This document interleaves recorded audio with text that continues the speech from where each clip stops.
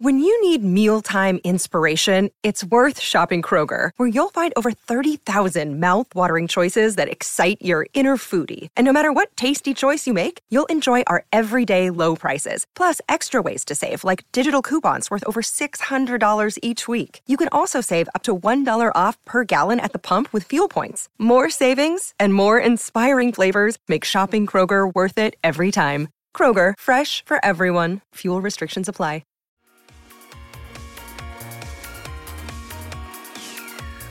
Hi, this is Tony Cottee, and you're listening to the We Are West Ham podcast.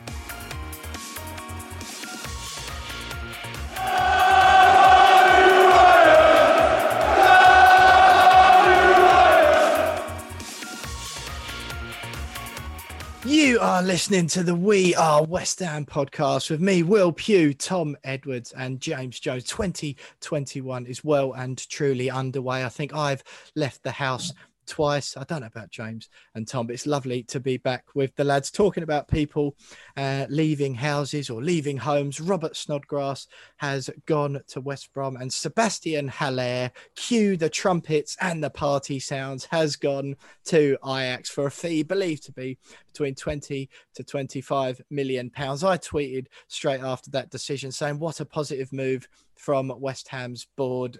Positive action, cutting their losses, not dwelling on it and burying their heads in the sand and trying to flog a dead horse that was Sebastian Haller. Onwards and upwards, bringing a new striker.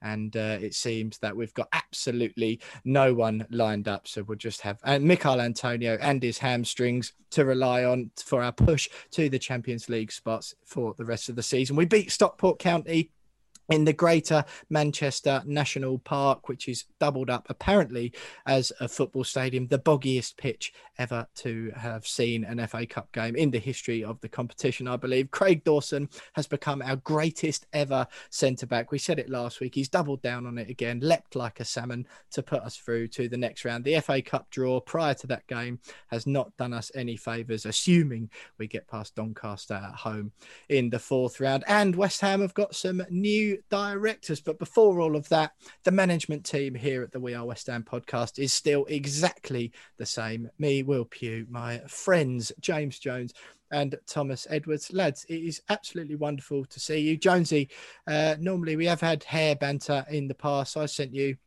a little snap just explaining why I was going to be late for the recording, and realised that despite the fact I'm still a few months off of 30 years of age, I look like Ricky Gervais like he does now, a chubby, balding, dark-haired bloke who is, I think he's about 60.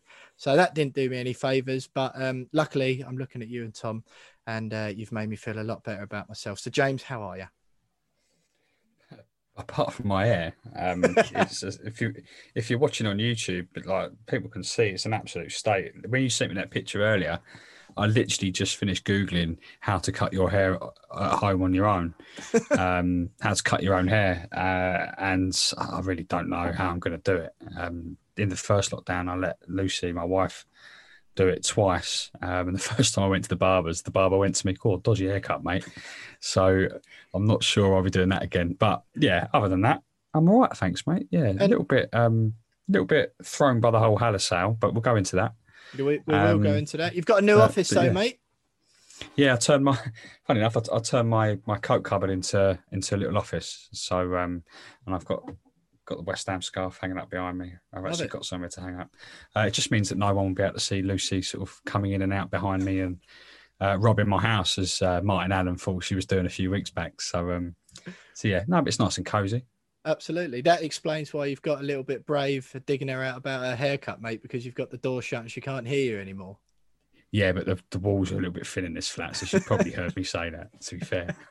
Paper thin walls means James Jones is still in for a hiding at the end of the podcast. Thomas Edwards, not such a concern for you. I know you're having met your missus. You're very friendly to her and in front of her. No such problems for you. Your barnet looks on point as ever. How's things, mate? How are you?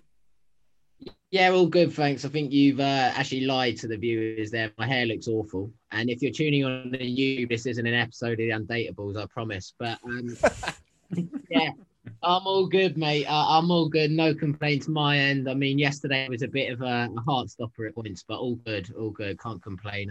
Went for a run earlier, trying to get those legs pumping again. But I'm as unfit as anything is. But here we go.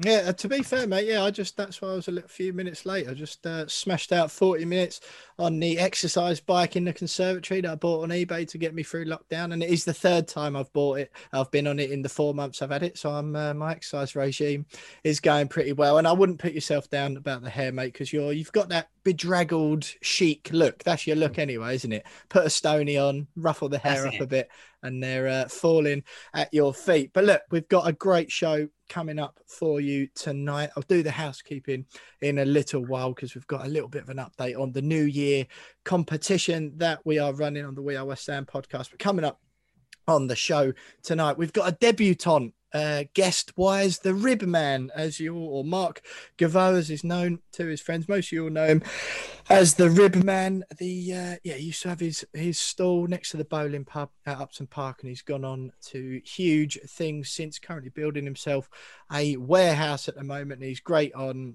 Twitter on all things West Ham. So I'll be speaking to Mark. He'll be joining us for parts 2, 3 and 4 this evening. We'll talk about the Sebastian Haller sale, Robert Snodgrass's departure, the Stockport win in the FA Cup, the terrible draw that we got, 2 rounds of the FA Cup drawn before we'd played, obviously, Doncaster at home. If we get through that, a trip to either Liverpool or Manchester United, just our luck. It'll make a nice change to play Manchester United away in the FA Cup. Whoop, not.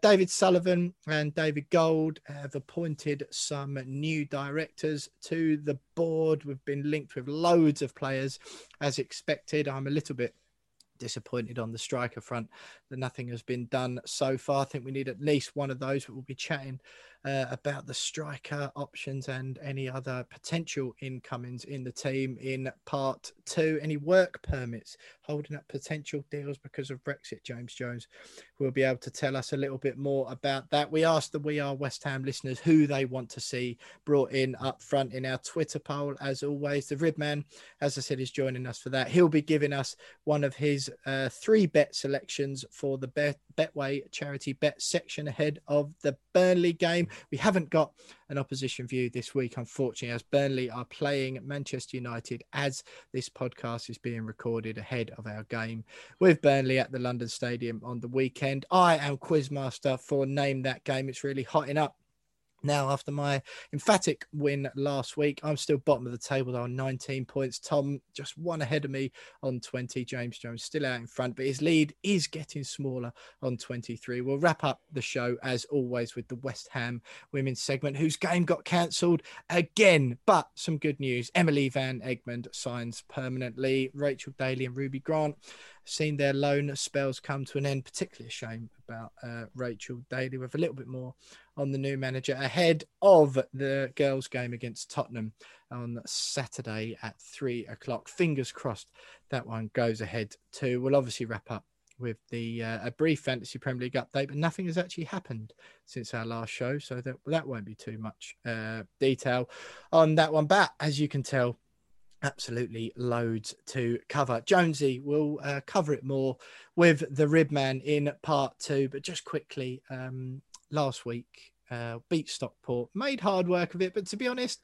I'm not buying into the negativity too much, because I think they got into our half all of twice. It was inevitably going to be a hard game, but we got over the line. And not to sound too Sam Allardyce-y, but that's what you want, isn't it? And to be fair, if I was sounding Sam Allardyce and it was the FA Cup, we'd obviously be out already, because he does not give a stuff about cup competitions. Yeah, if Allardyce was in charge, it'd have been our under-16s out there the other night, wouldn't it?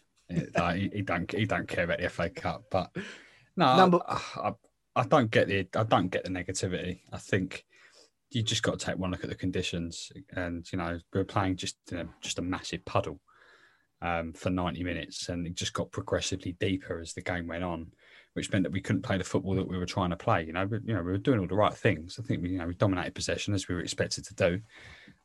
We just couldn't move the ball quick enough in the puddle, and that suited Stockport and the way that they'd set up. So good to get the goal. You felt the goal was always going to come from a header, from a cross, because we just couldn't play with the football on the ground. So yeah, it's nice to get the win. And Craig Dawson, the greatest centre back in football in history, absolute worldie of a header. Absolutely. I'm going to get his name on the back of my shirt. He's a hero. But just for anyone at home listening who's thinking that is weird, because if I'm not mistaken, only 2 weeks ago, James Jones was clamouring for Craig Dawson to be released in January. Desperate he was for him to go back to Watford, and all of a sudden he's getting his name printed on the back of his shirt. Tom, I'd say got over the line. We're into the 4th round. That's always nice, but obviously a bit of a weird one before the game, having 2 rounds drawn. Doncaster at home. I was buzzing. I was absolutely delighted. I thought, oh, brilliant. I could tell. I think we had Chelsea and Leicester, I think, left in the draw at the end, and we got drawn out. I thought, oh, here we go.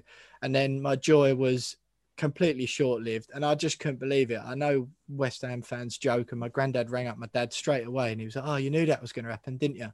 But it's not even funny. How have we drawn Liverpool or Manchester United away? I don't know about you, but it just sort of, it does really take away from it a bit, I think, knowing the next 2 games that you've got. What was your thoughts on it, just briefly?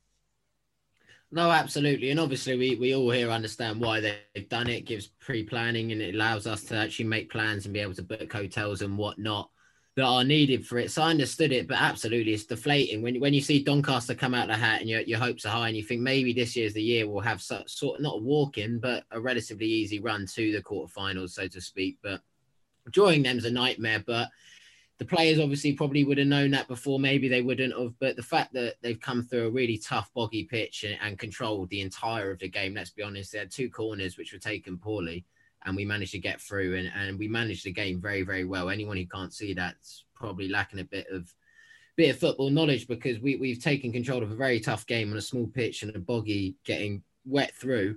And we've done a big job on them, and we scored last minute to go through. So thank God for that. But it makes it worse. But at the same time, we want to be in it. We still can beat United and both Liverpool. We showed that earlier this season. There's still a chance.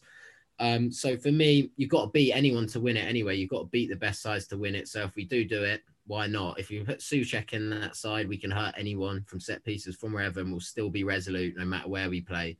So I'm not down and out, but it was a bit of a dampener for sure. Fair play, fair play. Well, look, we'll cover more of that in a little bit. A bit of housekeeping first. Do follow us on Twitter at @WeAre_West Ham. If you don't already, subscribe to the YouTube channel. You can watch back every single one of these episodes, as well as previous interviews we've done. James Jones has cut a few of those up into bite-sized chunks. If you don't want to hear me and the lads droning on either side of the famous person that we have on, then you can just look at the 15-20 minute little segments with plenty of the big names that we've had on over the last 12 to 18 months. Just scroll down to the description of this podcast and you'll find a link to our YouTube. Jones, we've been running a New Year's giveaway, which we launched last week exclusively for listeners to the podcast. It hasn't gone anywhere on social media because we don't want people just seeing it on Twitter and thinking, oh, I'll enter that.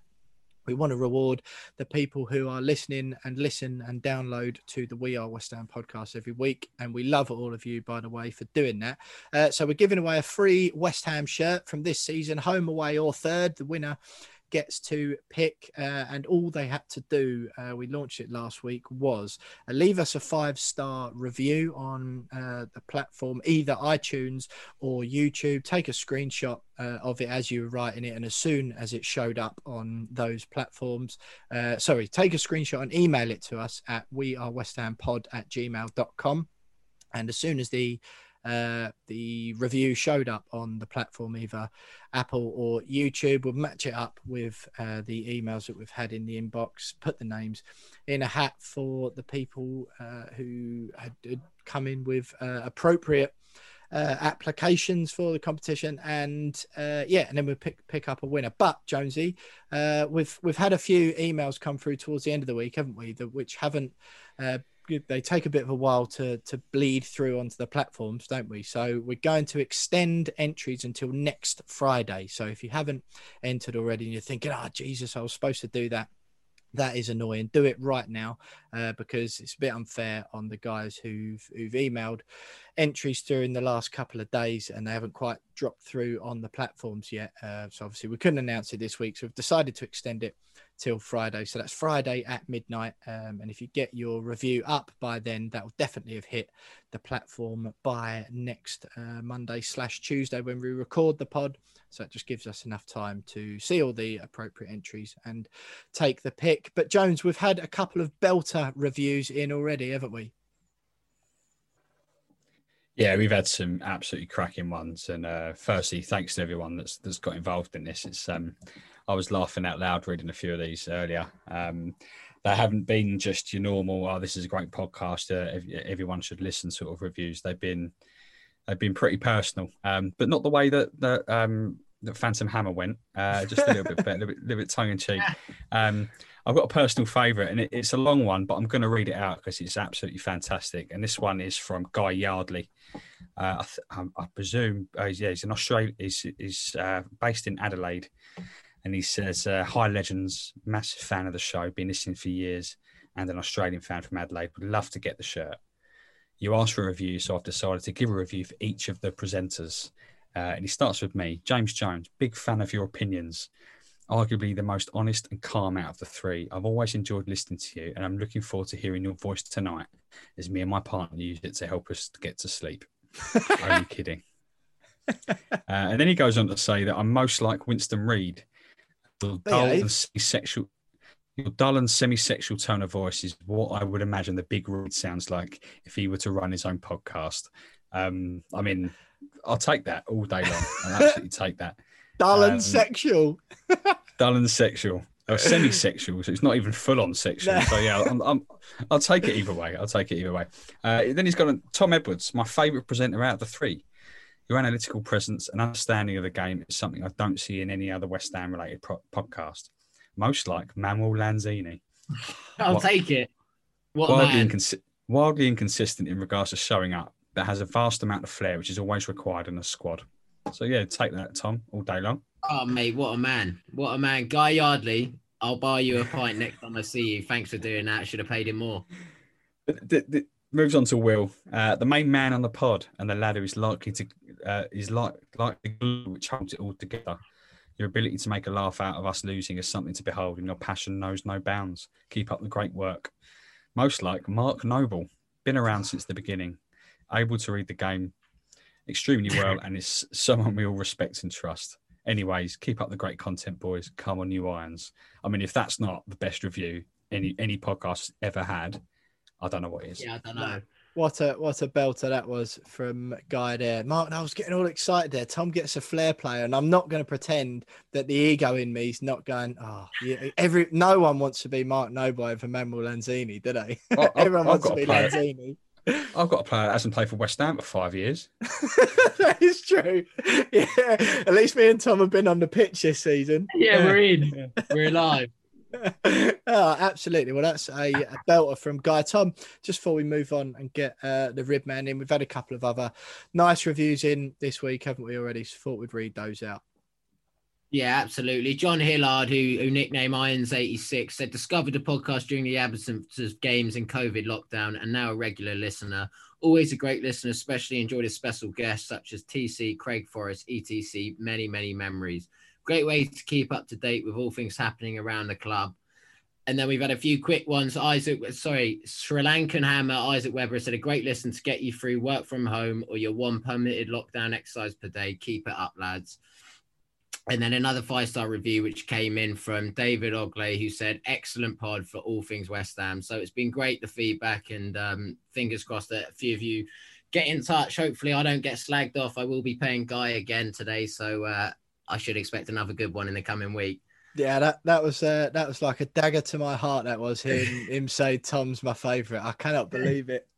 Cannot believe it. But look, thanks to everyone who's entered so far. Like I say, remember if you get the chance and you wished you'd entered last week, the competition has been extended. So get your reviews in, take a screenshot and email it to us at wearewesthampod@gmail.com. As you can see, we have had all of them in. So thanks to everyone who's entered so far. You've got until Friday night at midnight. That's UK time for anyone listening overseas to get in. And we will, I promise, announce the winner next week. But that's enough of all of that complimentary nice stuff and housekeeping. Let's get the show underway as we do every week with part 2. Loads to talk about, and we'll be joined by the Ribman.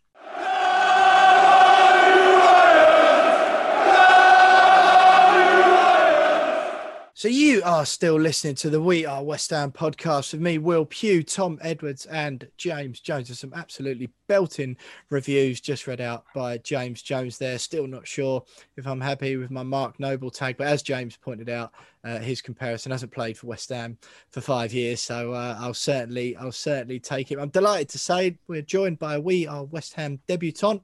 It is Mark Javot, but better known to most of you as the Ribman. Mark's brilliant to have you with us. Thanks for joining us. Hopefully you got plenty to say on the plenty that has happened on the club in the last week. But how's things, first of all, for those everyone probably listening will know you already as the Ribman from your stall at Upton Park. You're on to far bigger things now, building a new warehouse at the moment and sort of battling your way through COVID. How's it all going? To be fair, yeah, it's okay. We've kind of adapted and, since losing everything as opposed to markets and West Ham and, we kind of just adapted and went more online with the sources and stuff. So it's been doing very well. We're business-wise, we're up quite a bit on last year. So, I've decided now to take advantage of it now and try and build my own little factory. Because, I was never happy with the quality when it was going outsourced to other places. So I want to do it myself and keep the quality there and just, carry on doing what we're doing. Oh, great stuff, mate. Great stuff. It's all good. All good. Please it's do. Weird not going to football, but, yeah, exactly. And on the pitch, what have you made of the season so far? It's been a bit of an up and down one, so to speak. But on the whole, I think that the feelings are still pretty positive. I think this month is going to be a huge one. But what have you made of it all on the pitch? I think we've done okay. I mean, I think David Moyes seems to be getting his head around making substitutions or change a lot earlier. For me, he was always making a substitute at the end of the game when it was fucking pointless, So, but as a team, we seem to have a lot more about us. We don't seem to be as easy to break down. If we do go a goal in front, I'm not really expecting to go 1-1. If we do, it's unlucky. We seem to have a bit more about us at the end of the day, which is good to see. We've got a bit more fight. We want to see that.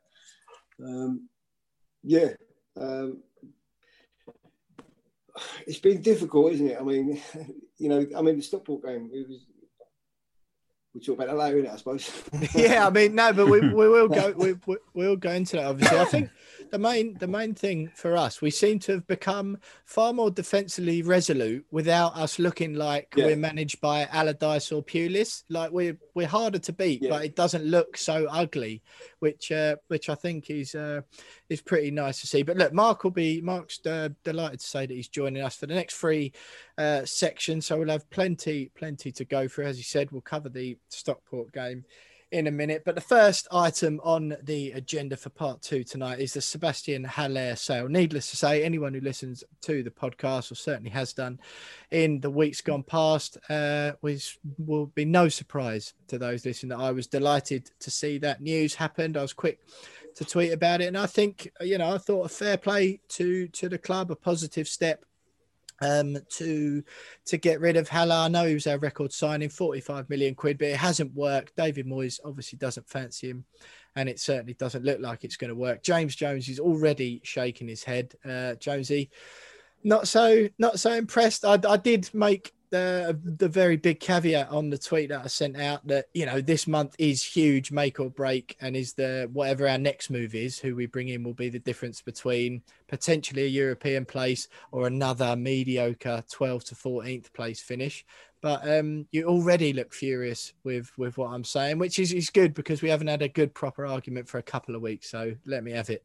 Well, I'm thinking about last week when you were like begging me to have a row. Yeah, so I do disagree with you this week. I mean, I will say I'm not surprised that they sold him. Absolutely, like, he needed to be sold. I am a little bit surprised that he went in January rather than next summer. I thought, given the fact that we sold 2 other strikers last summer, we couldn't really afford to lose another striker. My issue with the whole thing is that typical West Ham. They've gone and sold a player without having a replacement lined up, slap bang in the middle of a season. We're now scrambling around. Because we need a safe, isn't it? Yeah, exactly. And like we're linked with, if you look at the rumour mill, we're linked with every single striker under the sun.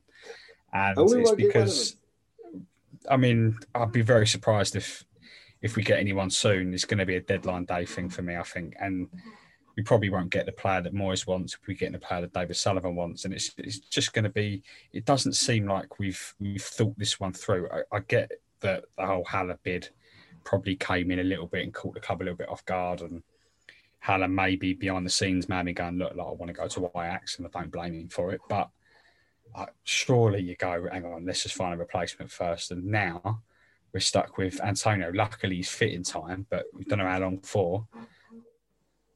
We might end up relying on either Yarmolenko up front or the young lad that came on against Stockport at the end, or Dubeko, who's got no experience whatsoever. And we're back to square one. No striker other than Antonio, who's not an actual striker, by the way. And like we've just gone full circle, haven't we? Well, it's frustrating that I get that he was going to get sold and he needed to get sold. He didn't fit the system. He was on his way out one way or another.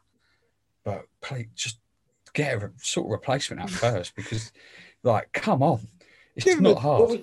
What was the rush? What was the rush, though? I don't get it. What was the rush? I think that we'd actually only paid £25 million worth of the £45 million because the majority of was in clauses. So I wonder whether any of that was in getting to a certain amount of Premier League appearances, which he probably would have had by the end of the season or whatnot. But apparently we'd only actually paid £25 million for him as of now. So basically we are recouping his transfer fee as of selling him to Ajax now. So I sort of understand it. I understand it in the sense that we've made money back, but if we don't sign anyone, then it's suicidal, and then we need some serious question marks again. And you know how I feel about the board. Don't even want to get into them. But if we do sell him and we make some money back and we get someone in more fitted to us, I think that's a good move for the club. I really do. As long as we do make that happen. Well, it's only a good move if they sign a proper replacement this window. It's only a good move if they do it. I mean, I just at the moment, the way, and you know, we all know the club, we all know the way they operate in transfer window. They're going to try and squeak straight through, man. Yeah, they can see that we need how many points now. They're looking at that already, guaranteed. They're not looking for a European finish. They're just looking to stay up. They don't give a fuck. We finish 15th. They don't care.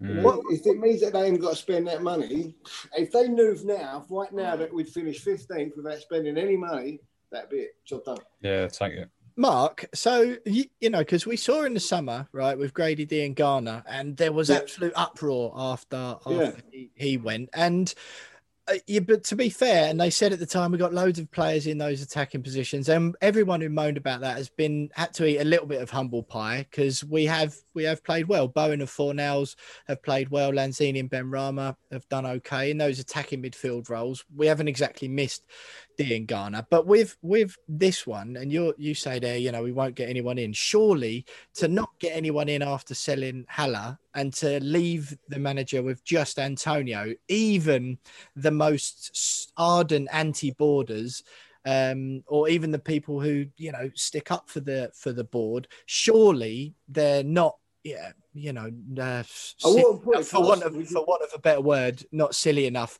to do that, because that's just blatant, like a two fingers up to the fans and the managers. I know that, yeah, of course, but I definitely wouldn't put it past them. I wouldn't put it past them. I really, really wouldn't, and that's it. I mean, they already said there ain't no money, especially for the pandemic. This, whatever, right? And yeah, we just sold Haller for what, 22 million. And they are going to say that they're not earned that money. They're not going to put £22 million back into the club, into a player. No fucking way are they going to spend £22 million now on a player. No way.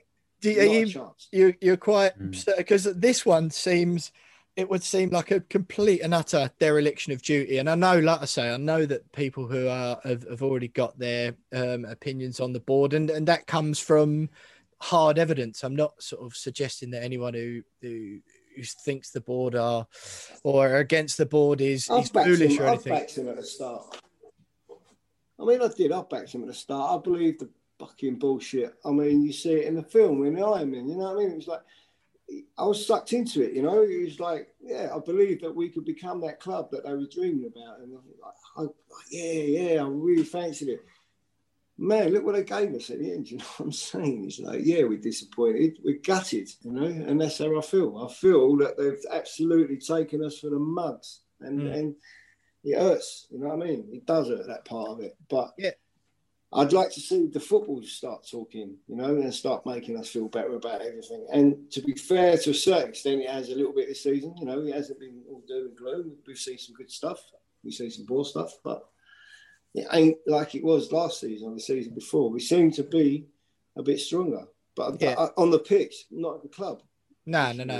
That's right. I mean, Tom, as far as you're concerned on the Haller situation, I think what I would say to you and James there is, and I know it sounds silly because you know my stance on the club and the way it's run and all of that sort of thing. You've and you know, similar sentiments to Mark. I wrote in my Blowing Bubbles column this month, how it still saddens me to this day that I don't get to go to Upton Park anymore and sit in the East Stand and all that sort of thing. I wrote that this month, so I have those feelings as well. But I do sort of, as James and you were sort of going on there, Tom, there is still how many days we got left? 18 days left in January. And I know, and I'm more than happy, James, as you're grinning under your hand there, for you to come back to me at the end of the month if we've signed no one and go, look, remember how you were full of juvenile optimism on the 12th of January. But I do think there is still a bit of time left. This episode is too soon to go gung-ho on what the hell have we done. But you seem really nervous about it, Jonesy. No, to me or Tom. No, Tom. Sorry, go on, Tom. Go on, Tom. No, I think I'm actually not that nervy. I think that, like I said, I think the Haller deal's decent. We basically recoup what we paid on a failure. I think if we don't go out and sign someone, then I'm always anti-board. But at the end of the day, and I will come at them. But right now, with, like you say, Will, time's going the window. We're 3 points off top four. We're miles away from relegation zone. We're in the FA Cup. All we've got is things to fight for. If we don't make a decision and go after a striker now, then I think it's crippling the club from the media standpoint, from the fan standpoint. It's an absolute decision which will be nothing but bad news for them, and they will see the repercussions of that in a big, big way from many different angles. So I think they're not that stupid. They're stupid and they're sucking us and they're trying to take what they can out of us. But at the end of the day, they're not terribly stupid to make the money they've made. They're not stupid people. So they will go out and I think they will buy a striker because they know that we need to. You can't have one fit striker. You can't have one fit striker left in a Premier League squad when you've got over half the season to play and you've got an FA Cup run to deal with. So ultimately, I believe that the club will go out and spend some money. We've got plenty of time left to go and do it. We've got targets lined up that we've had for a few weeks. So ultimately, I think we will go out there and do it. And like you say, come back in a few weeks. And if we haven't, then I'll be even more aggressive against them as I am usually in January around this time of the year.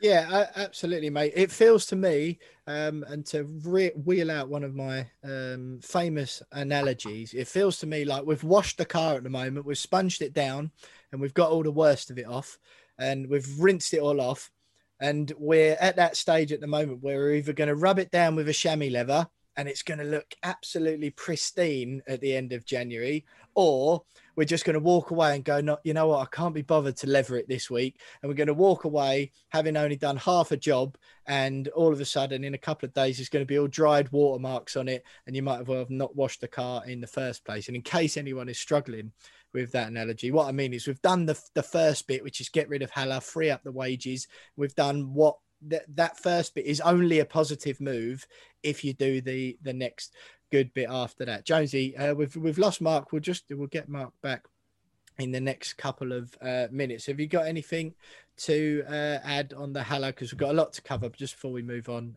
to Robert Snodgrass's departure. I don't disagree with the with what Tom's just said. No, I think it was a good deal for the club at the time. But I just they should have known that he wasn't fitting the system, and so therefore they should have been at least been in the process of getting another deal done, or at least Maybe in the they pipeline. are. Just Maybe in they case. are. We don't know. Well, I don't believe it. I just don't believe that that's the case. So yeah, it's. I'm not frustrated that he's been sold, but I'm frustrated that there's a massive, massive, massive possibility that we could come out of this window with just Antonio as our striker. And as much as he scores goals, you can't rely on him to stay fit for the next 4 or 5 months, can you? No. So that for me, that's the only reason why I'm a little bit frustrated with the whole thing. So why haven't we got another player lined up already? All right, why haven't we signed someone? Well, look, calm down. Look, as the glue that holds as the glue that holds this podcast together, as Guy told us from Australia. All I'm going to say, I get where you're coming from, but I'm going to ask you. This is a personal request from Will Pugh, host of the We Are West Ham podcast here, Jonesy, to just say, can we just press pause on those feelings until the 1st of February? Because otherwise, you're going to use all our content up for that show if you've already had the moan. And just, it feels, I know people want to slam the board every time, and people feel silly and naive believing anything that comes out of the club these days after what they feel has happened with the London Stadium, as Mark was explaining how he feels there. But can we just press pause on those feelings for now? And if at the end of it, I'm not saying it's definitely going to happen, I've got those concerns as well, but if at the end of the month we've got no one in at all, then we can say fair enough. But just because I do think the process of getting rid of Haller is a good step. It is a good step. I know that he was just useless. There was no point having him. We might as well put Yarmolenko up front, to be honest, because he was useless other than one overhead kick. So can we just for now, is it all right with you if we just press pause on that rant of yours until the 1st of February, or our first show in February? And then I promise I'll let you have it for 10 minutes and I won't say a thing. Yeah, fine. Yeah. Excellent. Well, look, we're just trying to get Mark back in, but before, as we're trying to do that, Tom, Robert Snodgrass left for West Brom. Really sad to see him go. He was obviously sad as well. It was quite funny seeing the difference in reaction to Snodgrass's departure and Haller's, as they all both happen very close to each other. And I think there we go. We've got him back in. We've put the Haller situation to bed. We're on to Robert Snodgrass's departure now. Tom, just first of all... Sorry. Can I just say one thing about Haller? I know, we're going about replacing him, but when you watch him play, what are we missing? What are we actually replacing? Yeah, well, exactly. Mm. So he doesn't bring nothing. He didn't bring anything to the team. He didn't bring anything. So I don't actually know what we're replacing. We need a striker, 100%. Second striker, you're getting in a second striker. That's all we need. You're right. Yeah. Just someone else to be able to play when Antonio can't. Yeah, definitely. That is exactly it. I think you missed sort of some of the gold there, Mike. That's what we were saying. It's like, really, we're already, I think we're no worse off, to me. If anything, we've got some more wages to spend, because James was saying he's worried about putting Yarmolenko on instead, but we might as well. He'll be no worse, will he? He'll chase the ball. Exactly. I do agree with you, but we'll see what happens. Me and James have agreed to put our argument on hold until the end of January. And if we haven't brought anyone in, then James is free to rant and moan on the 1st of Feb. But Robert Snodgrass left, Tom. Like I say, it was quite funny seeing the difference between the reaction to his departure and Haller's big outpouring of emotion, thanks and gratitude from the fans towards Snodgrass and the club also. Pretty popular around the club. A bit of an unpopular take, I think, but from my perspective, Tom, very, very sensible bit of business to let him go. He wasn't getting game time. He wasn't really going to be much use to us. Might have played last night and perhaps against Doncaster, but is it worth holding on to him for 2 more games in the season? I think he gave us a lot as a club. He got slagged off by the owners. He came, it didn't quite work. He got slagged off publicly by the owners, and he came back, and he was actually one of our best players last season, and he worked hard. I mean, looking forward, I'm with you, Will. If we can recoup a bit of money on him rather than let him go on a free, I think it's not a bad deal at all. But one thing about him is you see in all the videos that the social media team release and everyone that he's basically the heartbeat of that dressing room, and he's the guy who makes it all happen and has the spirits high, cracking all the jokes and that. And I think that's something you can't underestimate. Football players are people, and if you're best friends with someone and you see him leave, it's a tough thing. And getting on with that and moving on. Say if you're someone else who comes from Scotland or he's one of your best mates, it's difficult to see someone like that leave when he's obviously the heartbeat of the dressing room. But at the football side of things, he needs to go, and it is their job to get on with it and realise players need to go. So fingers crossed it's a good deal for both sides, because at the end of the day, he was a good player for us. He'll be a good player for West Brom, and we'll probably move on and it won't harm us too much going forward. So good deal for everyone. I wish nothing but the best for Robert Snodgrass, and appreciate what he did for us. Yeah, absolutely. I mean, he's got himself a 3-year deal at West Brom, certainly something he wouldn't have been getting at West Ham. So I think for him as well, he's obviously looking after himself. It makes sense. Were you sort of understand that decision, Mark, or were you sort of same as everyone else? I mean, I understand it from Snodgrass's view, without a shadow of a doubt. If he's got a 3-year deal at West Brom, like you say, he ain't going to get 3 years at West Ham. He just won't. Fair play to him. He gave everything for West Ham. You know what I mean? He's one of them players that you just want to see, because he will sweat blood and tears for you on that pitch, man. And that's all I want to see. I just want to see that commitment from. If we had his kind of commitment from every single player in the team, we'd be top 4. Yeah, that's we just don't get it. If Haller was to put in the commitment that Snodgrass put in, he'd be banging in goals left, right, and centre. But when you can't be asked to chase a fucking ball, you ain't going to get a goal, are you? No, that's exactly it. Jonesy, Stockport, awful conditions, but a strong team, got the job done eventually. For like you said, thanks for signing of the season, Craig Dawson. I know you're a big fan of him, and you'd be absolutely heartbroken if he left the club. Jonesy, what I say, there has been a little bit of negativity. We covered it a little bit in the intro, but what did you make of that? As I said in the intro, I don't really get the negativity. You know, I had a Spurs mate texting me about 20 minutes before the end of the game, going, "How's your lot getting on against lower league opposition? Should be battering them by now." He's obviously having a little dig because obviously they battered a team 5-0. And at first I was like, "Oh yeah, we should be beating these lot." But then you look at it, as I said before, we're playing in a puddle. Which means we can't play the football that we wanted to play on the floor. And Stockport were actually quite a good side, particularly defensively, but the footballing side, they're not too bad. But the conditions weren't right for us. It suited Stockport more than it suited us in terms of the style of play. And the goal was always going to come from an aerial threat. And thankfully it came for us. And Craig Dawson, absolute wonder signing. If there's one bit of business they got to do this January, it's make that loan deal permanent. Give the man a 7-year contract like they did on Winston Reid. Give him 7 years. Give him the keys to Newham or something. I don't know. But yeah, no, it's it's at the end of the day, it's a football match. We won it. We're into the next round of the cup. That's all that matters. I think, you know, like my mate who's a Spurs fan was alluding to the fact that you should be battering these teams all the time.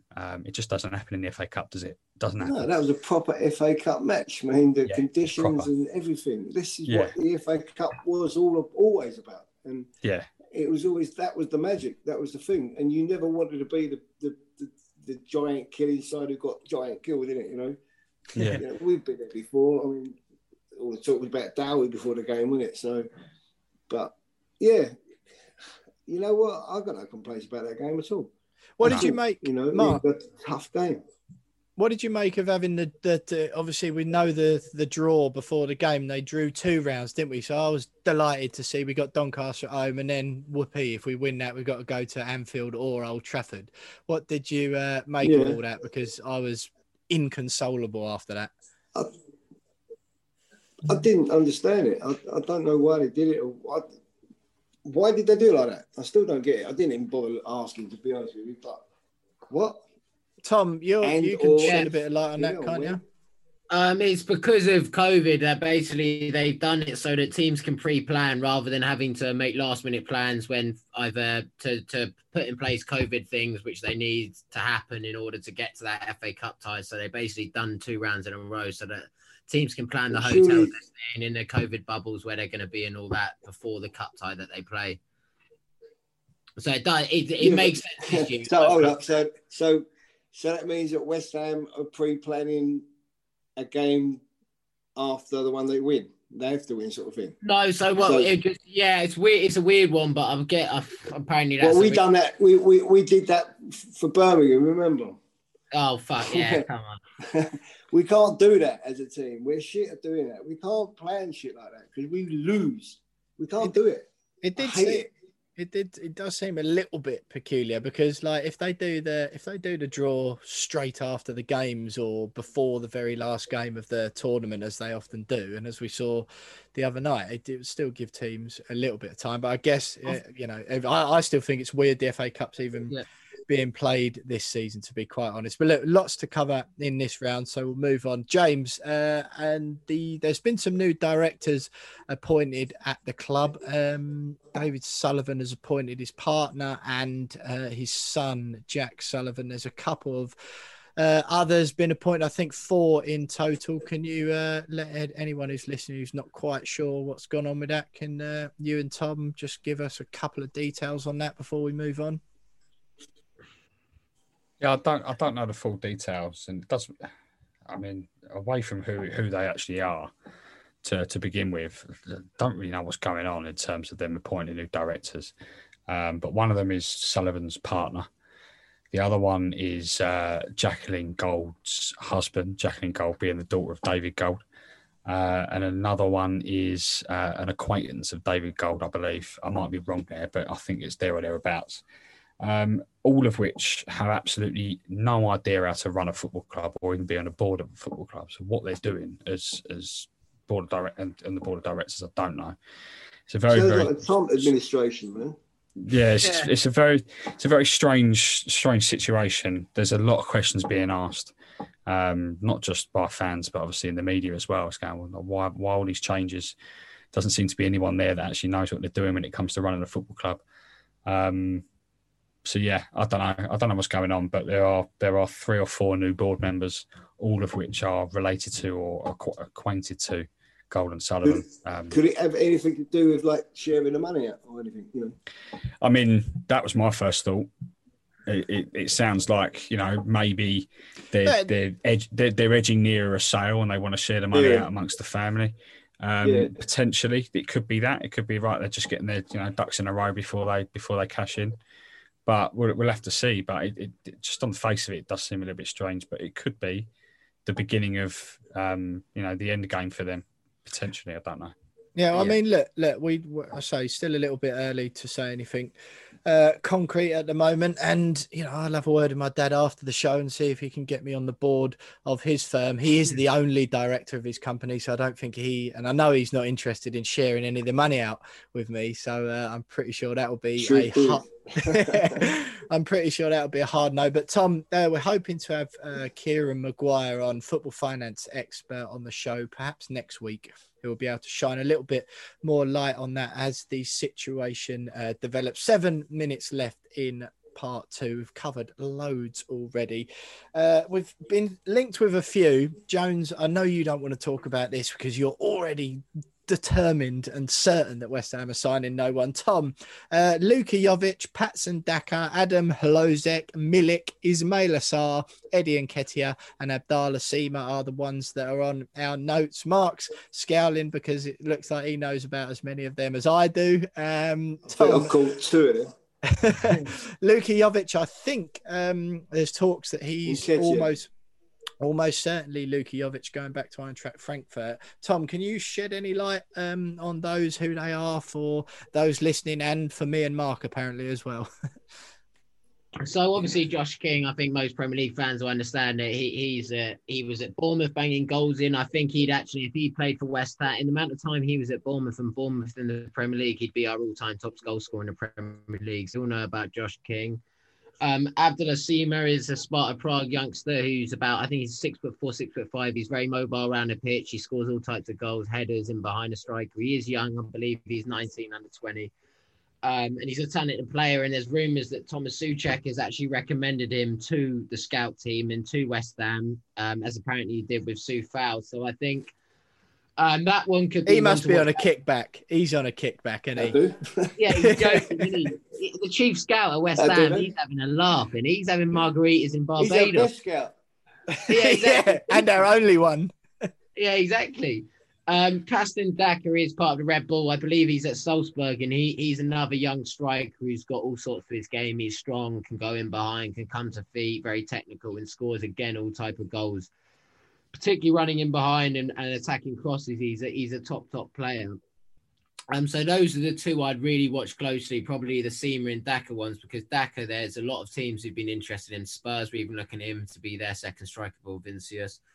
Quite a lot of European sides are looking at him in particular, and the whole Red Bull model is shown that they sort of transcend their players to Salzburg, to Leipzig, and then on to bigger European sides. And he's one of the young crop now coming through who looks like he'll be put on that pathway, or put on a pathway to a big European side. So I'd watch out for him, and I'd watch out for Seema, because they're both exactly the type of strikers we need, who can run channels, get it to feet, go in behind and score goals from crosses with a physical presence. So either of those I'd be happy with, but so is Josh King. So we're looking in the right ballpark this time. It's not like a Seb Haller who's sort of a rose in a thorn bush, do you know what I mean? Or a thorn in a rose bush. Yeah, that'll be it. Yeah, I got it wrong. But you know what I mean? Like someone who actually suits our style of play. All of these lots suit our style of play and can give us that energy up top that Antonio does.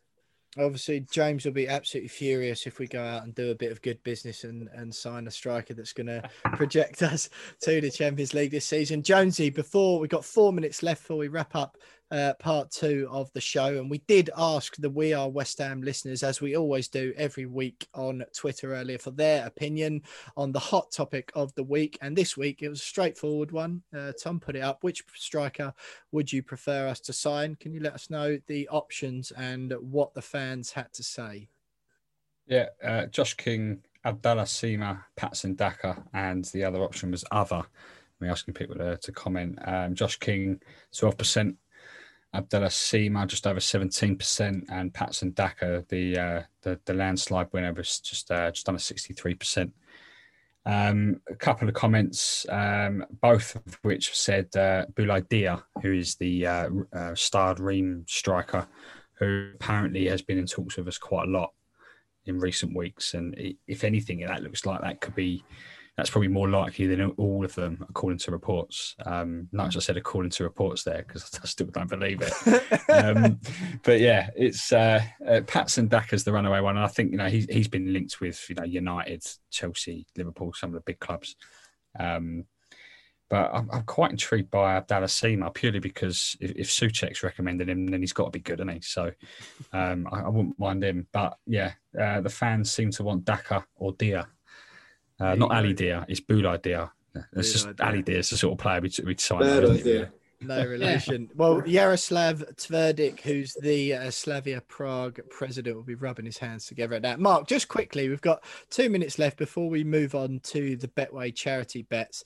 Mark Arnautovic, the rumour seems to have died down now. He a split opinion his whole career. He certainly split opinion when reports were suggesting he might come back. We ran a poll last week, and it was the closest one we've ever run between fans, whether they'd want him back or not. What's your take on Arnautovic, and what did you feel when the stories emerged that he might be coming back this month?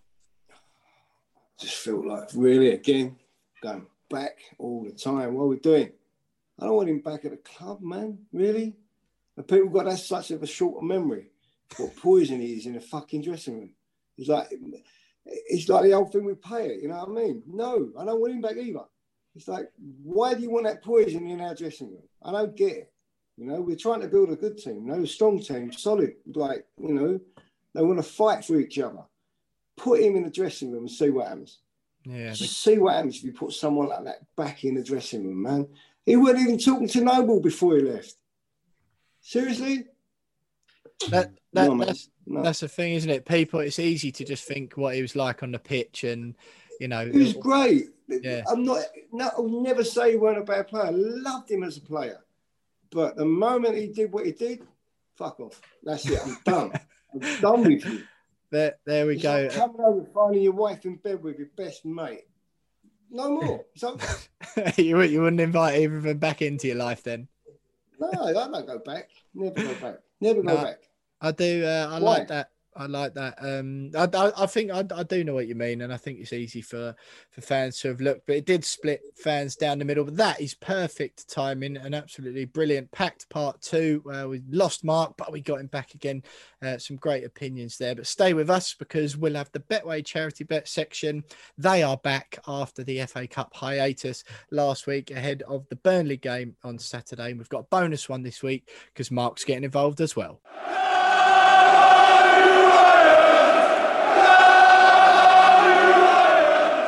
So you are still listening to the We Are West Ham podcast with me, Will Pugh, Tom Edwards, and tonight we're joined with for an extended chat by Mark Javot, the Ribman, as most of you will know him, of course. Covered loads in part 2 there. Sebastian Haller's departure, Robert Snodgrass leaving, and plenty more on top of that. But now, delighted to say that the Betway charity bets are back. We had a week off last week because obviously the agreement with Chad and the guys at Betway only covers the Premier League games. So we had a breather, chance for us all to take stock and see exactly where we're going to put our £50 charity stake this week in the hope of winning some money for me. I'm playing for the Bobby Moore Cancer Fund. James Jones is playing for the DT38 Dylan Tombides Foundation, and Tom, of course, trying to raise money for Isla's fight. We're doing pretty well so far this season. Betway have agreed to double any winnings that we accumulate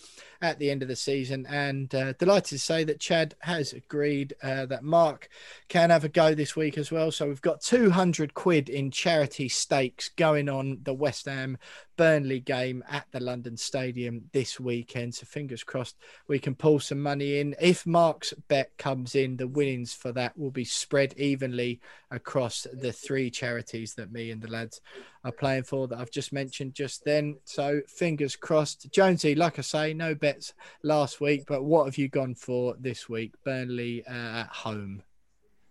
I've gone big, very big. I'm looking forward to seeing the odds on this one. It's probably my biggest so far this season. West Ham to win 3-0, correct score. And then Bowen to score any time and Antonio to score any time. So pretty big. I reckon that's probably a close to 100-1 shot. I'm looking forward to seeing the price when Chad lets us know later on this week. So yeah, go big or go home, boys. Absolutely, mate. Just a reminder as well, of course, that anyone listening, or anyone at all, actually, whether you're listening or not, can go on to the Betway app or website before the game. It'll probably be towards the end of the week is when the bets go up, and you can actually back the We Are West Ham bet. So just go onto the pre-built bets section on the Betway website or app, scroll down, and you'll find the We Are West Ham bets. They'll be tagged Will Pugh, James Jones, or Tom Edwards. And this week, of course, it'll be Mark or the Ribman on there as well. So Mark, what have you gone for on your We Are West Ham podcast debut? What are you backing to try and win some money for us this week? I'm going to back West Ham 1-0 win, Antonio to score, and over 8.5 corners. Okay, like that.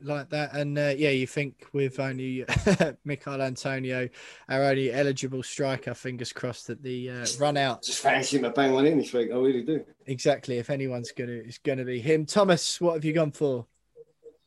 I've gone West Ham to win under 2.5 goals in Bowen to score any time.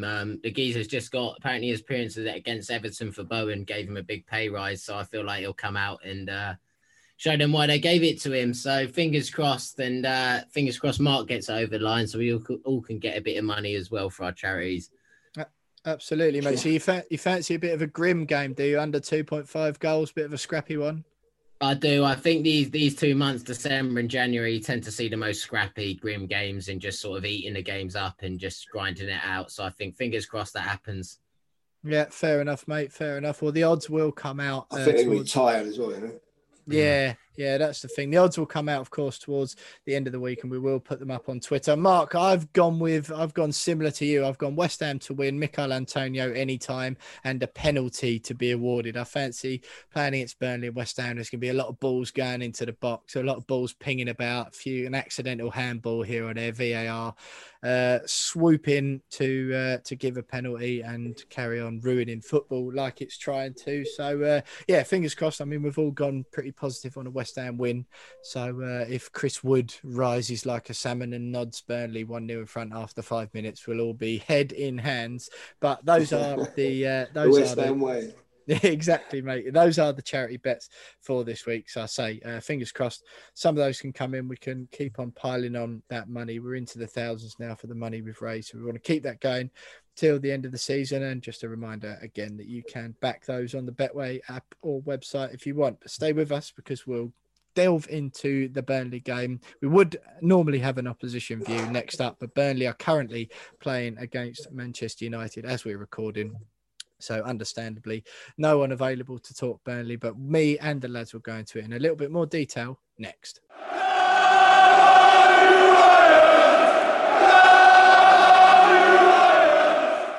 You are still listening to the We Are West Ham podcast with me, Will Pugh, Tom Edwards and James Jones. And we are joined tonight for an extended chat by the Ribman.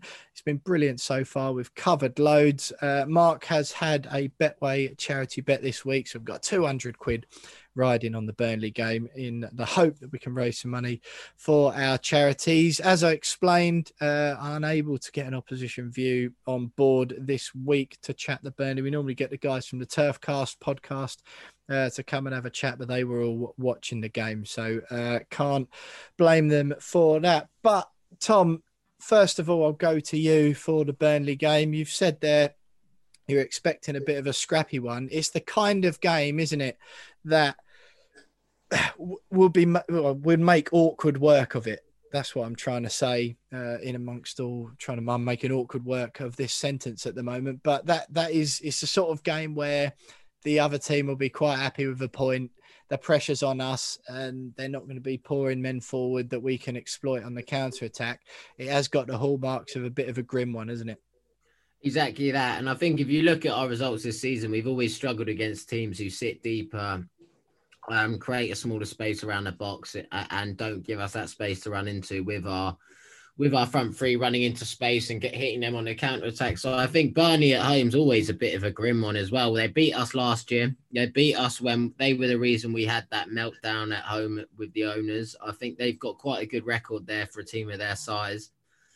And I expect it to be no different. They started to come into their own defensively. They're not shipping goals anymore and they've got a bit more about them. They always come into their own around this time. So I think it'll be a very hard game. I think it's as much as these fixtures look on paper, look good. I wonder if they're actually hard games for us, like West Brom and Burnley and teams like that. We struggle to break teams down when they sit deep because of a lack of creativity in that midfield, a lack of guile. So I think this will be a tough game, but I do think we have enough. I genuinely think that a bloke like Souček changes us as a team massively in our dynamic. If you have someone like that who can hurt people from set pieces, hurt them from wide, hurt them from crossing the box, we've got a chance. So I do think we'll overcome it, but I think it'll be another grim watch like the Brighton, like the Stockport, like all those games. But I think we'll get it done. But you can't overlook a side like Burnley. They're a very well-coached side with good morals in that side. So I expect a tough game.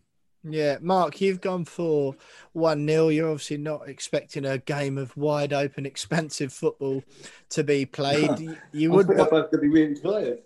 The game against Stockport, man, that must have took it out. You know, that was running through treacle. You know, they're tough game. Burnley are playing right now. You know, I don't know. I can't see them running 90 minutes up and down. You know, it'll be a bit of a battle, a bit scrappy, but I can't see free flowing football, to be honest. You can't. I think it's going to be a tough game to watch, and just hopefully, because we have got a little bit more about us this season, hopefully that we we won't let any goals in and we might nick one. You certainly wouldn't be surprised to see it end 0-0, would you? No, I wouldn't. I really wouldn't. I know, and both teams would be quite happy with that at this stage, because, it's a game they don't want to lose. Ain't too bad a draw, is it really? For them. Yeah.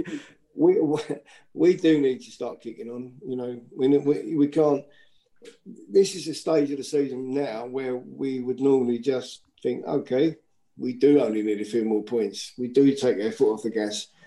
It's so disappointing every season. You think we've got a chance of fighting for sixth place. We really have got a chance this season, and then all of a sudden we're in the bottom half. It's like, wow, can we not just go for that sixth place once? Fight for it.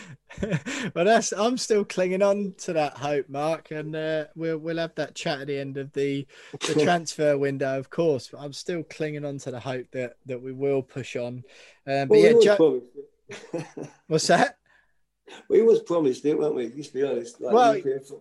Exactly it. That is exactly it. And, that's why I'm still clinging on to that hope. I'm old enough to remember it, so I wouldn't mind seeing it again. No, me neither. Football, not fucking. What's that? I've forgotten the name of the cup, but the other bullshit we used to play. It's over, wasn't it? In the Toto, that was it. Fucking hell. Yeah, we won that, didn't we? Jonesy, what are you saying then? Sean Dyche's men coming to the London Stadium. What are you saying? You look a little bit pensive, mate. A little bit deep in thought. Just a bit of tactical analysis going on. Is it exactly? You're just about to explain to us all how and why West Ham are going to win 3-0 in line with your Betway charity bet. No, I've got no tactical analysis. For me, it's just a hunch. I completely agree with what Mark said about both teams are going to be tired, but I think we've got a lot more going forward. Jared Bowen, I think he came off the last 15 minutes against Stockport, so he'll be relatively well rested. So he'll be able to give us a little bit of bite going forward. And I just think that in line with what Mark said again, we've got a huge opportunity here to really push on. And I'd like to see us do it. And I've got a feeling that David Moyes has got that mentality within the squad that, we're not going to fall down the Christmas decorations this season. Obviously, we wouldn't be surprised if we would, if we do. And I just don't think we can afford to this year because of how tight the league is. I'm looking at it now, and there's only 6 points between us and Man United who are winning the league at the moment, who are top. It's ridiculous how close it is. So, I just think that at home tie, we have struggled a lot at home against some of the teams down there, and happy just to sit back and try and play for a point. But I think we've got enough to do it, and I think we'll be pleasantly surprised come Saturday evening. I've just got this hunch that we're gonna batter them, and they owe us as well. They've won 4. They've beaten us 4 of the last 5 games, all of which we haven't scored in. So it's about time we return a favour a little bit and stick a few past them instead.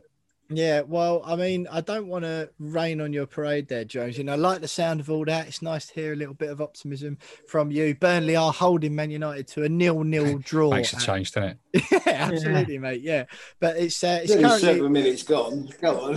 Yeah, well, yeah. 7 minutes gone in the game. Oh, mate, Burnley 0, Manchester United 0. But Burnley 16th in the league at the moment. They've won 3 out of their last 5 games, only lost 1. They're in reasonably good form. So with that in mind, lads, I know we've had the Betway charity bets and we've had a couple of correct score lines for a change. But as we always do at the end of the Oppo View section, we'll do score predictions anyway, just to ratify them. So Tom, I'll go to you first. What are you saying? The score, West Ham Burnley on the weekend.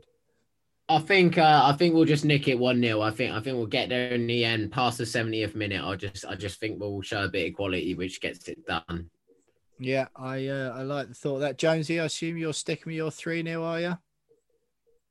I think so. Well, I'm tempted to hedge my bets and go for like, I don't know, like 2-1 or something.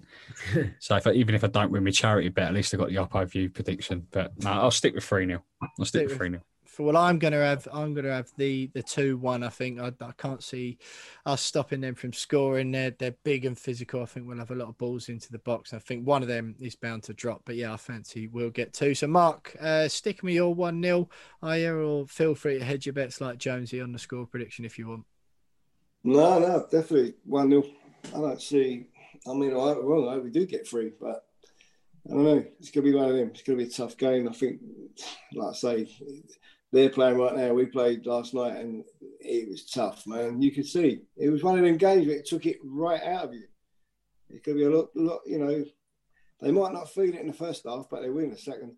Yeah, absolutely. It's going to be a tough game. It's Burnley, let's be honest. Like, you know, yes, they're one of them teams, aren't they? Always have been for us. Yeah, always have been. So, but I think we'll nick it. I do, but only because we're a lot stronger now in defence.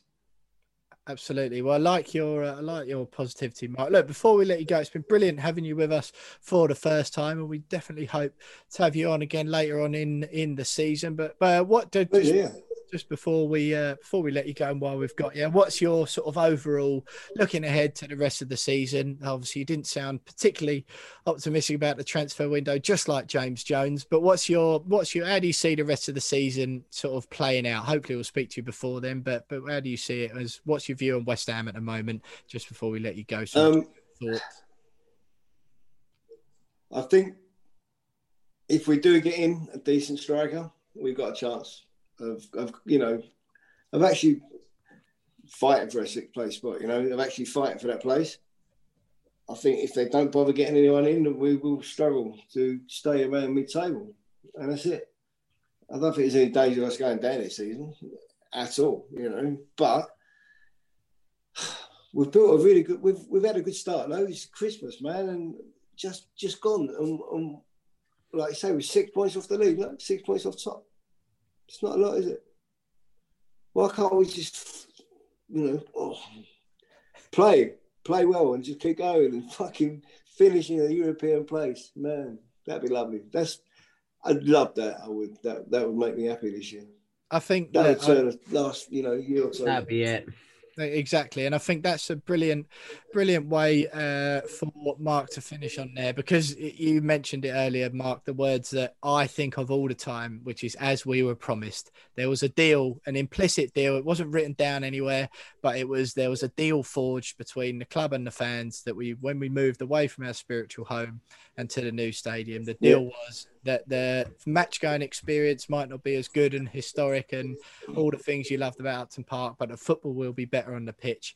We, the fans, have had to hold up our end of the bargain because we haven't had any choice. And until now, it hasn't happened on the pitch. So, yeah, as we were promised, this is the season to buckle ourselves up a little bit as a club, make that sign-in to replace Sebastian Haller and push on to Europe. Mark Javot, the Ribman, it's been an absolute pleasure to have you with us tonight on the We Are West Ham podcast. We hope to have you join us again later on in the season, but everyone else stay with us because we've got Name That Game next.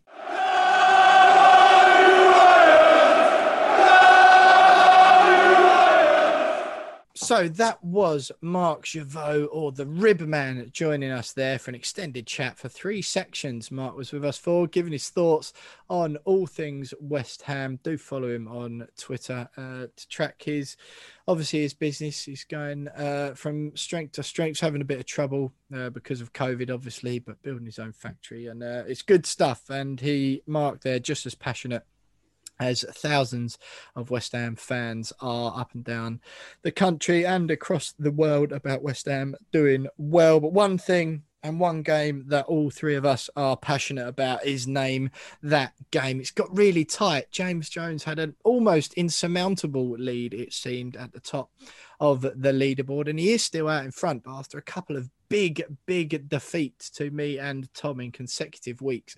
His lead has been eaten into. I am still bottom of the league on 19 points. Tom just one ahead of me on 20. James Jones out in front on 23. For any first-time listeners, this is Name That Game. Each week, the Quizmaster, who this week is me, picks a West Ham match from history and collates 7 pieces of information about the game. And as they're revealed one by one, and the boys can interject and guess the pieces of information coming up. And for each correct guess, you get a point. So no opportunity for me to win any points this week, but fingers crossed the lads, James and Tom, are going head to head. Don't make their leads on me any bigger than they already are. Lads, are you ready? Jones, you look a bit tense, Jonesy. All the shoulders have gone up. He's sat up in his seat in his new office. Here he is. He looks very nervous. Squeaky bum time, is it, James? Because your lead's got so narrow now? Nah. I'm still very, very confident. Oh, didn't like that suggestion at all. Thomas has got a confident swagger around him. He sees how rattled his opponent is already. Looking forward to this one, Tom. Never, because you're always up there to get shot down, but it's a chance to claw back at the Jones. So fingers crossed. Exactly, mate. Well, look, let's have it. Let's get straight into it. So, lads, the obscure fact about this game is the opposition's starting 11 had 9 of their 11 players from the same country and a striker that West Ham would go on to sign. So the next piece of information I'll need from you, if anyone does want to guess, is the scoreline. No guesses from either man. Do either of you want to have a stab in the dark? I'll have a stab. 2-0. Tom Edwards 2-0 is incorrect. James Jones, you can have a crack if you want at the scoreline.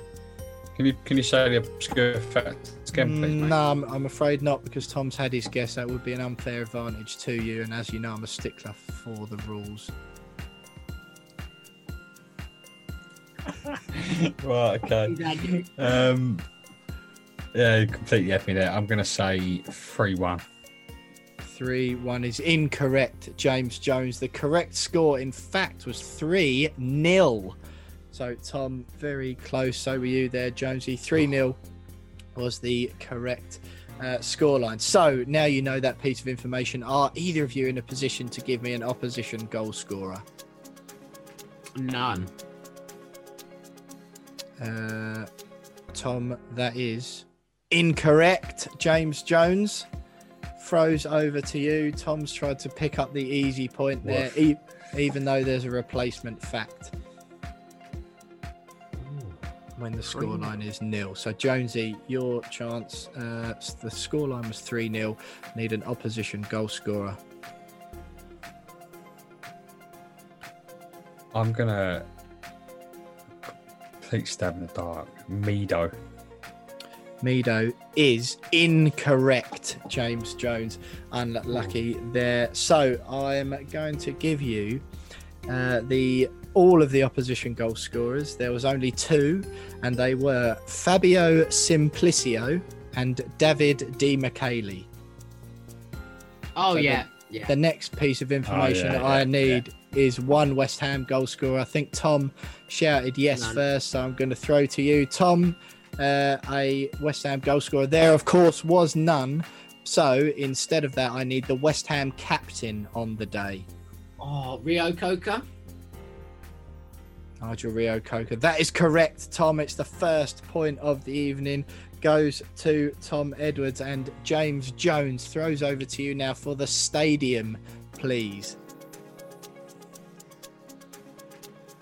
James Jones deep in thought for anyone listening at home. Hand scrunched up against his chin, scratching the stubble. Upton Park. Upton Park, James Jones is incorrect. So it throws to Tom Edwards. James Jones has gone for the points on the floor there, but Upton Park is wrong. So, Tom, from you, please, I need the stadium. I know who it is, and I know who it's against, but could I pass and then do the opponent, or is that no, not sir? No. I was gonna go actually, but I had school. I think it's something to do with the Stadio Barbara. You know what, Tom Edwards? The correct answer is the Stadio Renzo Barbara. So I'm going to give you half a point for that, Tom Edwards. That is a great shout there. So Tom, you can have a half point for that. That Appreciate that. in the rules, but the Stadio Renzo Barbera. James Jones, Tom Edwards is actually no, sorry, Jonesy, you went first on the stadium. So this one is Tom Edwards' shout again. Tom, the opponent, please. Palermo. That is correct. So Tom Edwards with a 2.5-0 lead at the moment over James Jones. Jonesy, to claw back some form of dignity, I need the season from you, please. I'm not sure about that scoring, but I'll go for it. 2015-16. No. Wildly incorrect, Tom. Oh no, 5 and 6. 5 and 6.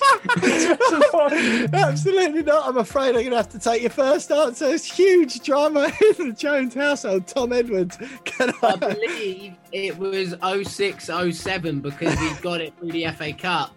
That is the correct answer. So James Jones even got it wrong on his second corrective guess. It wasn't 05-06. It wasn't 16-17. James Jones has had an absolute mare there. Thomas Edwards, correct from you there. It was 2006-2007. James Jones, you've had a shocker there, but you're quibbling my scoring at the moment.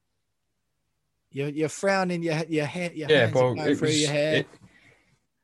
It was my turn to guess for the opponent, but you gave it to Tom to guess instead.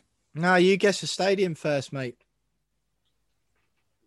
That is true. We alternated, don't we? Yeah, that's what I'm saying. You went first for the previous one, so it was Tom's turn to go first. But then Tom had a go, and then it was my go again. Yeah, because that's what I'm saying. You alternate who goes first. Nah, I'm not having it. But well done, Tom, because you would have won anyway. So it's fair enough. I know what you mean. You can nick the half point to make it easier for you. If you want, you can nick the half point away from me, and I can just get the two. Nah, it's fine because he even said to Tom, went, "Oh, can I pass this one and guess the next one?" And you went, "No." Yeah, that was because it was my go next, and he would have had my point. Oh, I don't know. I mean, I'll have a steward's review at the end of the podcast to double check, and we will correct any scores next week, of course. However, I do think, Jonesy, after suggesting that West Ham played Palermo in 2016-17, that if any week you deserved 0 points, it is this week. In my defence, my brain was like, I can't believe he's not letting me guess that one, because that was my go. Completely threw me. Just an absolute mare, absolute nightmare. You've had a shocker there, and the worst thing was, or the best thing was, from my perspective, that as you were desperately trying to correct yourself, you were going, no, it was 05-06, which was also wrong. So look, we'll have a steward's inquiry at the end of the episode when the edit's being done to double check the scores, and they will be corrected ahead of next week. But either way, whatever way you look at it, James Jones has had a stinker there. But stay with us, because we'll wrap up the show with the last segment. Next coming up is the West Ham women.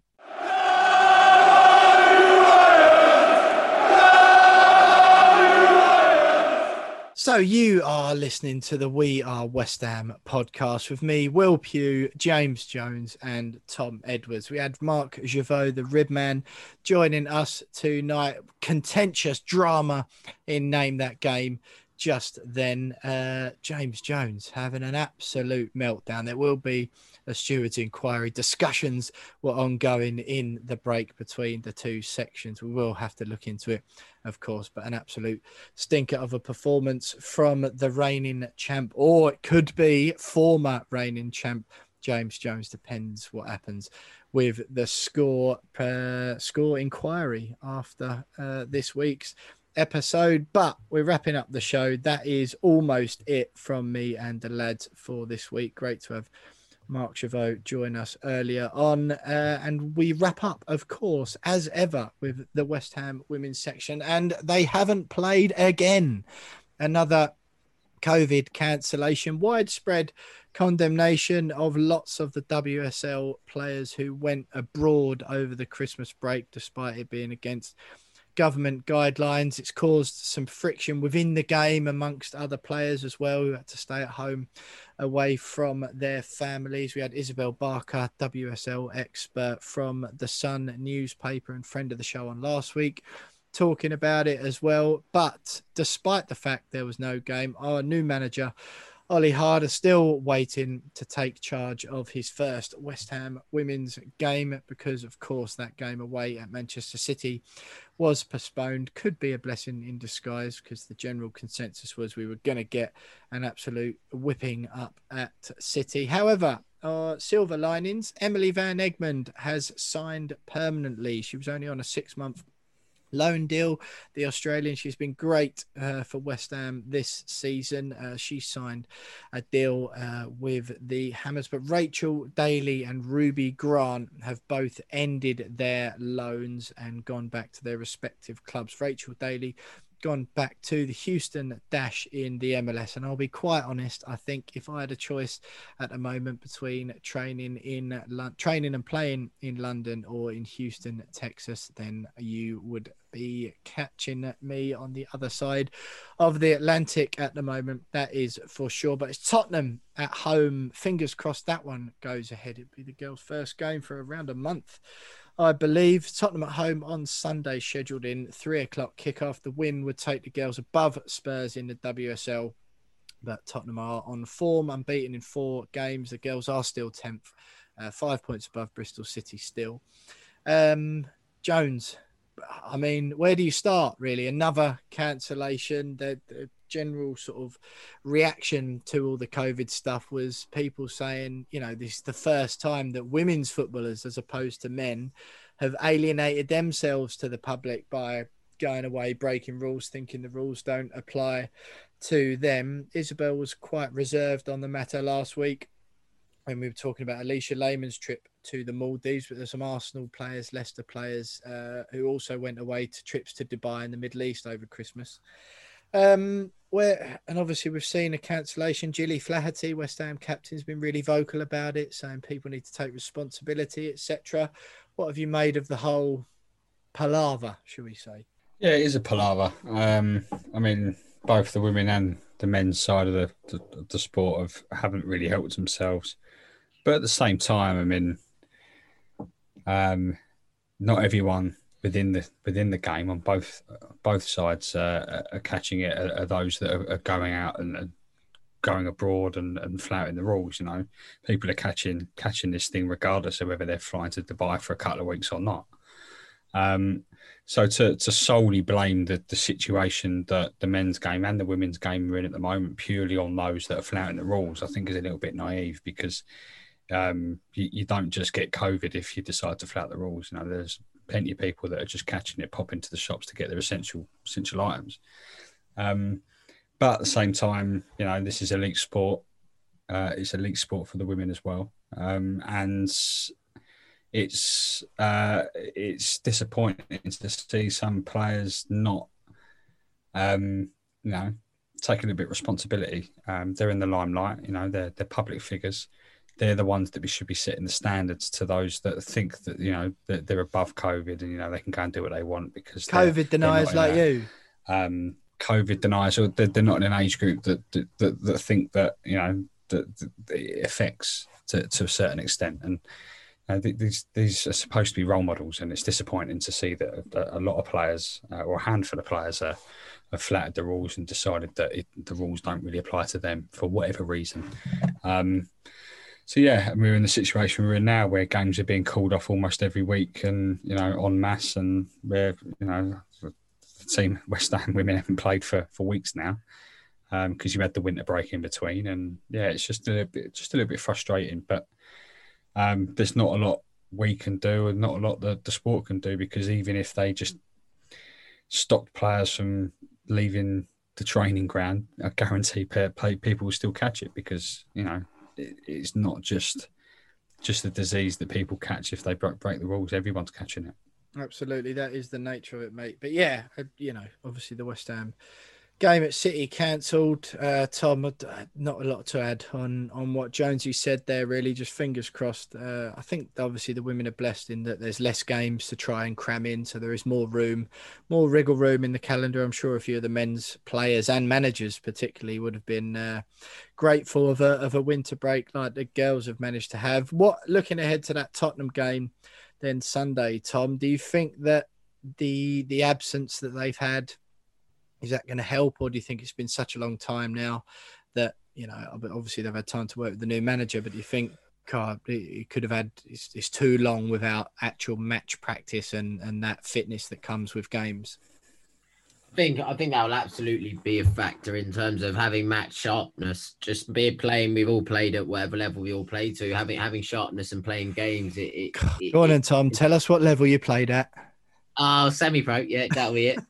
AFC Geese League on the boys, but no, I do think that having a bit of match sharpness means a lot, and it is different to training, and I think the girls will struggle. I think the quality of football in general in the WSL will struggle as a result, and I think football in general in this whole thing going forward, irrespective of West Ham's women football, men's and women, has a big point to play and a big part to play in society in the next few months and year, or however long this goes on, because it gives people something to look forward to. It gives them hope, and it gives them something to aspire to be and get out there and want to do what those guys are doing on the pitch. So I think if the girls can come back and buy into what Ollie Harder's actually given them on the training pitch, I think it could be a good layoff. But I think there's no denying the overall quality in the WSL will fall and will fail as a result of having such a long time off. But the girls are professional footballers and a very talented group of players, so they will hit the ground running eventually. But any professional athlete or anyone who hasn't done what they're supposedly good at for a few months will struggle to hit the ground running. So I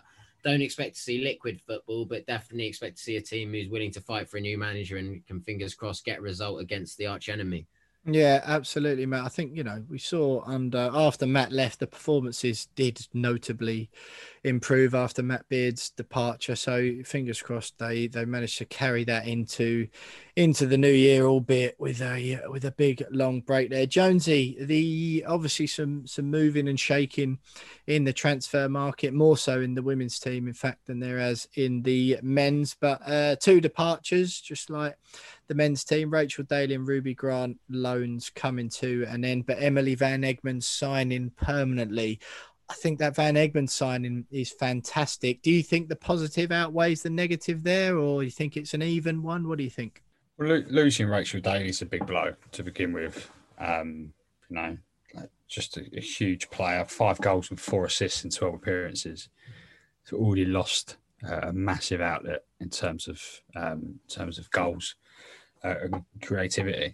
But it is then outweighed by the fact that Van Egmond made her loan deal permanent, and she's also a massive player. 3 goals in 9 games for her, and she's a very, very important member of the team, and it's really good that they've managed to keep her at the club.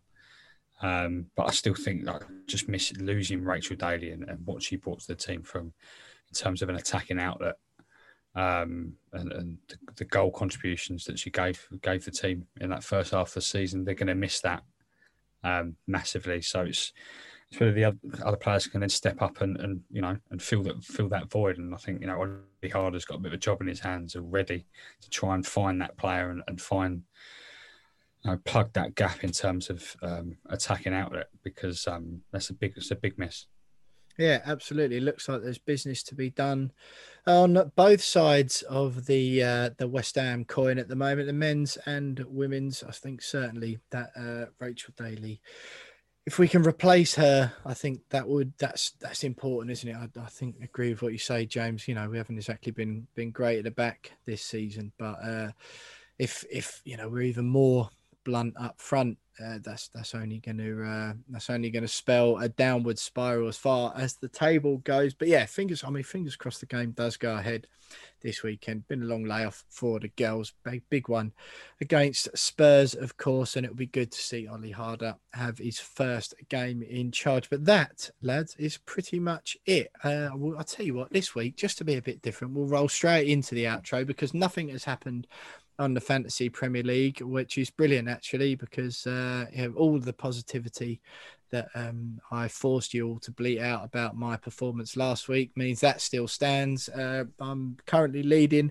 our little three-way group, 1,024 points. Jonesy, you are bottom on 882. Tom just ahead of you on 896. There's a short little game week this week, isn't there? Just five games being played, or the ones tonight. In fact, I'll be keen to see how my team is getting on when we log off from here before a load of double game weeks the week coming up after that. So it's going to be some moving and shaking in the Fantasy Premier League world. Rudy Eagling still top of the We Are West Ham Listener League on 1,121 points. If you want to join that and you haven't already, the code is all lowercase CNY60, the letter U. So feel free to join in with that. I'm 19th out of all of our listeners. James is 267th and Tom is 239th. And just a reminder to everyone about the New Year giveaway that we're doing. We're giving away a replica shirt from one of this season's shirts to one of our We Are West Ham podcast listeners. We haven't put it anywhere on social media, so the only people who can get involved and play are you guys who download and listen to the podcast every week. We love you all. Just wanted to do a little something to say thanks at the beginning of the year, so you can win a West Ham shirt. All you have to do is leave us a 5-star review on either iTunes or Apple Podcasts or YouTube. Take a screenshot of you writing the review and send it to us at wearewesthampod@gmail.com. And when the email comes through and the review pulls through on the platform that you've left it on, we'll put all of the eligible entries into a hat, and we will pick a winner that will be announced on next week's podcast now. And the new deadline, we've had to extend it just to ensure we can collate all of the winners, all of the entries, properly. The new deadline is Friday at midnight, and that's UK time. So get your entries in to us at wearewesthampod@gmail.com. by then to be in with a chance of winning a West Ham shirt from this season. Well, lads, that is it. Follow us on Twitter, of course, everyone, at @WeAre_West Ham. We are on Instagram as well, and we're on YouTube. If you want to watch this show, the Ribman Mark Javot was on tonight. Just scroll down to the podcast description and you'll find a link to our YouTube channel. Go and subscribe to us there as well, because we will have some more video content for you over the coming weeks, as well as the full shows. We'll have little snippets, favourite bits, and especially the interviews we've had with old players. So Jonesy, it's been a brilliant show tonight. Actually, I've really enjoyed it. Absolutely packed full of content, laughs. Me and you had an argument like the old days, which is absolutely lovely. Any final thoughts before we sign off for another week on the We Are West Ham podcast? No, good episode. Lots to cover. Feels like even though there wasn't a winter break, it felt like there was a winter break. There's not a lot happened for a couple of weeks. I don't know if it's because of the FA Cup as well, but lots going on. Transfer window, ramping up, loads of rumours going around of players that will never sign, and West Ham in the next round of the Cup. So all good. Very positive going into this weekend against Burnley.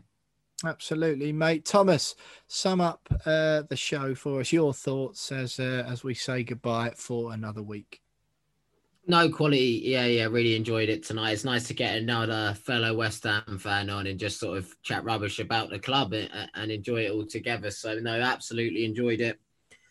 I'm looking forward to this week. I think it'll be a really tough game. I really do. I think it's that time of the season where you can't expect free-flowing football. It'll be a bit drab, but we are that team at the minute. He was the stereotypical hard team to beat. So, fingers crossed it suits us. And we end up nicking it. Long may this relatively successful winning patch continue. And I think this will be a good month for the podcast. And fingers crossed West Ham, because we'll have a lot to talk about the window and plenty of games to chat and chew the fat of. So fingers crossed, onwards and upwards, and come on West Ham. Absolutely, mate. Wonderful final thoughts. Well, look, West Ham said au revoir to Sebastian Haller. We said see ya to Snoddy. We managed to escape from Stockport's boggy ground with a 1-0 win to progress through to the next round of the FA Cup, where we face Doncaster, and the reward for beating them will be a trip to either Liverpool or Manchester United. And let's hope that the Hammers can escape the burn against Sean Dyche's Burnley on the weekend. Thanks very much for joining us once again. Thanks to our guest, the Ribman, tonight. Keep the faith, everyone. Up the Hammers, and we'll see you next week.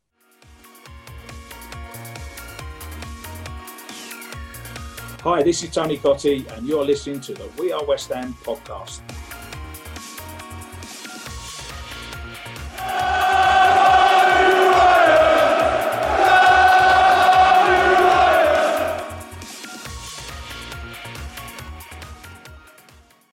Sports Social Podcast Network.